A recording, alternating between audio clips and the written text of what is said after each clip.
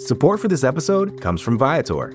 Experiences are what people love the most about travel. That's why Viator has over 300,000 bookable experiences, so there's always something for everyone. They offer everything from simple tours to extreme adventures. Plus, Viator's travel experiences have millions of real traveler reviews, so you have the information you need to book the best activities for your trip. Download the Viator app now and use code Viator10 for 10% off your first booking in the app. One app, over 300,000 travel experiences you'll remember. Do more with Viator. Chapter 16. A Forest Walk.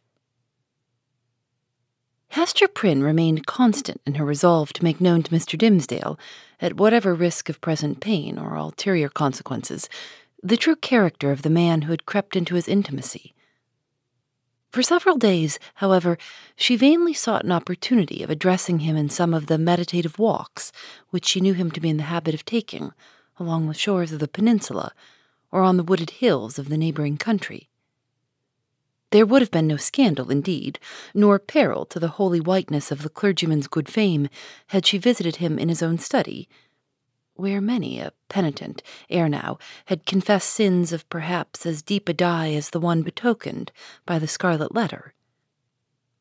But, partly that she dreaded the secret or undisguised interference of old Roger Chillingworth, and partly that her conscious heart imputed suspicion where none could have been felt, and partly that both the minister and she would need the whole wide world to breathe in while they talked together. For all these reasons, Hester never thought of meeting him in any narrower privacy than beneath the open sky. At last, while attending in a sick chamber whither the Reverend Mr. Dimmesdale had been summoned to make a prayer, she learnt that he had gone the day before to visit the Apostle Eliot among his Indian converts. He would probably return by a certain hour in the afternoon of the morrow. Betimes, therefore, the next day, Hester took little Pearl, who was necessarily the companion of all her mother's expeditions, however inconvenient her presence, and set forth. The road, after the two wayfarers had crossed from the peninsula to the mainland, was no other than a footpath. It straggled onward into the mystery of the primeval forest. This hemmed it in so narrowly, and stood so black and dense on either side, and disclosed such imperfect glimpses of the sky above, that to Hester's mind it imaged not amiss the moral wilderness in which she had so long been wandering. The day was chill and sombre. Overhead was a grey expanse of cloud, slightly stirred, however, by a breeze, so that a gleam of flickering sunshine might now and then be seen at its solitary play along the path. This flitting cheerfulness was always at the farther extremity of some long vista through the forest. The sport of sunlight, feebly sportive at best in the predominant pensiveness of the day and scene, withdrew itself as they came nigh, and left the spots where it had danced the drearier, because they had hoped to find them bright. "Mother," said little Pearl, "the sunshine does not love you. It runs away and hides itself, because it is afraid of something on your bosom. Now see, there it is, playing a good way off. Stand you here and let me run and catch it. I am but a child. It will not flee from me, for I wear nothing on my bosom yet." "Nor ever will, my child, I hope," said Hester. "And why not, mother?" asked Pearl, stopping short, just at the beginning of her race. "Will not it come of its own accord when I am a woman grown?" "Run away, child," answered her mother, "and catch the sunshine. It will soon be gone."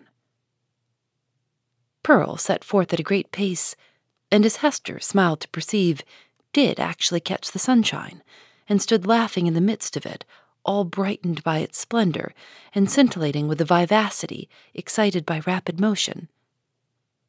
The light lingered about the lonely child, as if glad of such a playmate, until her mother had drawn almost nigh enough to step into the magic circle too. "It will go now," said Pearl, shaking her head. "See," answered Hester, smiling. "Now I can stretch out my hand and grasp some of it." As she attempted to do so, the sunshine vanished, Or, to judge from the bright expression that was dancing on Pearl's features, her mother could have fancied that the child had absorbed it into herself and would give it forth again with a gleam about her path as they should plunge into some gloomier shade. There was no other attribute that so much impressed her, with a sense of new and untransmitted vigor in Pearl's nature, as this never-failing vivacity of spirits. She had not the disease of sadness, which almost all children in these latter days inherit from the troubles of their ancestors. Perhaps this too was a disease, and but the reflex of the wild energy with which Hester had fought against her sorrows before Pearl's birth. It was certainly a doubtful charm, imparting a hard, metallic luster to the child's character. She wanted, what some people want throughout life, a grief that should deeply touch her, and thus humanize and make her capable of sympathy. But there is time enough yet for little Pearl. "Come, my child," said Hester, looking about her from the spot where Pearl had stood in the sunshine. "We will sit down a little way within the wood and rest ourselves." "I am not aweary, mother," replied the little girl, "but you may sit down, if you will tell me a story meanwhile." "A story, child," said Hester. "And about what?" "Oh, a story about the black man," answered Pearl, taking hold of her mother's gown and looking up, half earnestly, half mischievously, into her face. "How he haunts this forest and carries a book with him, a big heavy book with iron clasps, and how this ugly black man offers his book and an iron pen to everybody that meets him here among the trees, and they are to write their names with their own blood, and then he sets his mark on their bosoms. Didst thou ever meet the black man, mother?" "And who told you this story, Pearl?" asked her mother, recognizing a common superstition of the period. "It was the old dame in the chimney corner at the house where you watched last night," said the child. "But she fancied me asleep while she was talking of it. She said that 1,000 and 1,000 people had met him here, and had written in his book, and have his mark on them. And that ugly-tempered lady, old Mistress Hibbins, was one. And, mother, the old dame said that this scarlet letter was the black man's mark on thee, and that it glows like a red flame when thou meetest him at midnight, here in the dark wood. Is it true, mother, and dost thou go meet him in the night-time?" "Didst thou ever awake and find thy mother gone?" asked Hester. "Not that I remember," said the child. "If thou fearest to leave me in our cottage, thou mightest take me along with thee. I would very gladly go. But, mother, tell me now, is there such a black man? And didst thou ever meet him? And is this his mark?" "Wilt thou let me be at peace if I once tell thee?" asked her mother. "Yes, if thou tellest me all," answered Pearl. "Once in my life I met the black man," said her mother. "This scarlet letter is his mark." Thus conversing, they entered sufficiently deep into the woods to secure themselves from the observation of any casual passenger along the forest track. Here they sat down on a luxuriant heap of moss, which, at some epoch of the preceding century, had been a gigantic pine, with its roots and trunk in the darksome shade, and its head aloft in the upper atmosphere.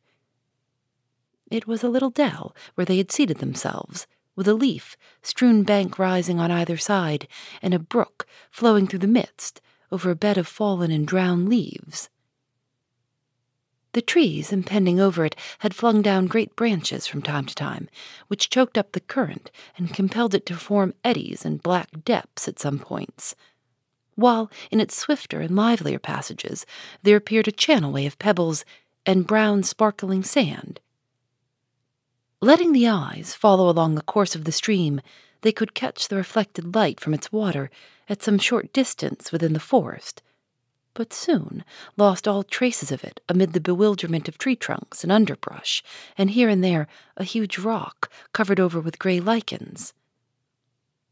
All these giant trees and boulders of granite seemed intent on making a mystery of the course of this small brook, fearing, perhaps, that with its never-ceasing loquacity It should whisper tales out of the heart of the old force, whence it flowed, or mirror its revelations on the smooth surface of a pool.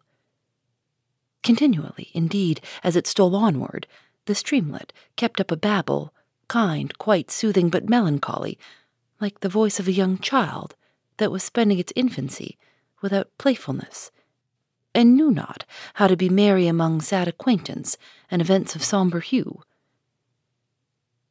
"O brook, O foolish and tiresome little brook," cried Pearl, after listening a while to its talk, "why art thou so sad? Pluck up a spirit, and do not be all the time sighing and murmuring." But the brook, in the course of its little lifetime among the forest trees, had gone through so solemn an experience that it could not help talking about it, and seemed to have nothing else to say. Pearl resembled the brook, inasmuch as the current of her life gushed from a wellspring as mysterious, and had flowed through scenes shadowed as heavily with gloom. But unlike the little stream, she danced and sparkled and prattled airily along her course.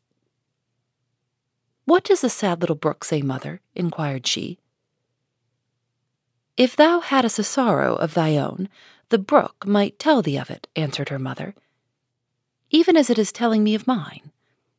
But now, Pearl, I hear a footstep along the path, and the noise of one putting aside the branches.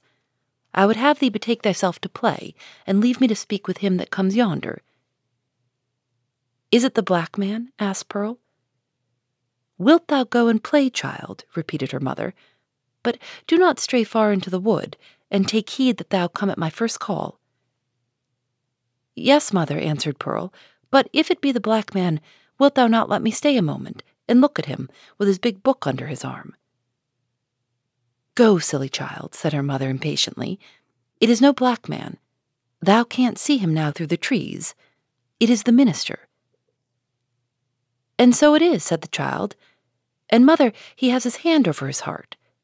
Is it because, when the minister wrote his name in the book, the black man set his mark in that place?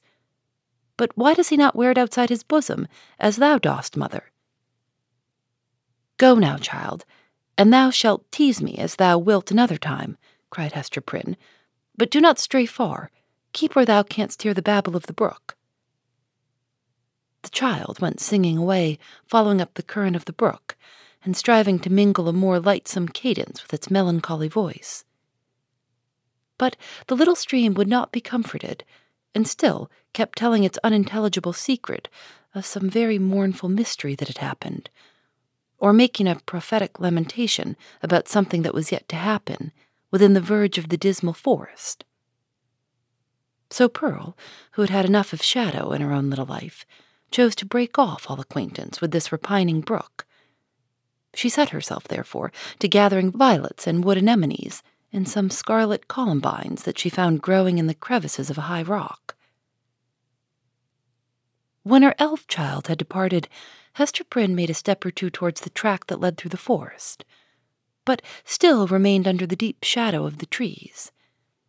She beheld the minister advancing along the path entirely alone, and leaning on a staff which he had cut by the wayside. He looked haggard and feeble, and betrayed a nerveless despondency in his air, which had never so remarkably characterized him in his walks about the settlement, nor in any other situation where he deemed himself liable to notice. Here it was woefully visible, in this intense seclusion of the forest, which of itself would have been a heavy trial to the spirits.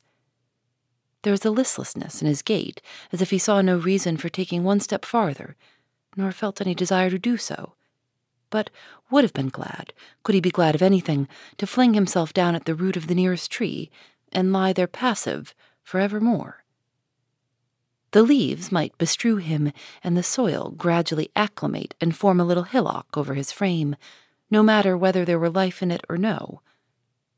Death was too definite an object to be wished for or avoided.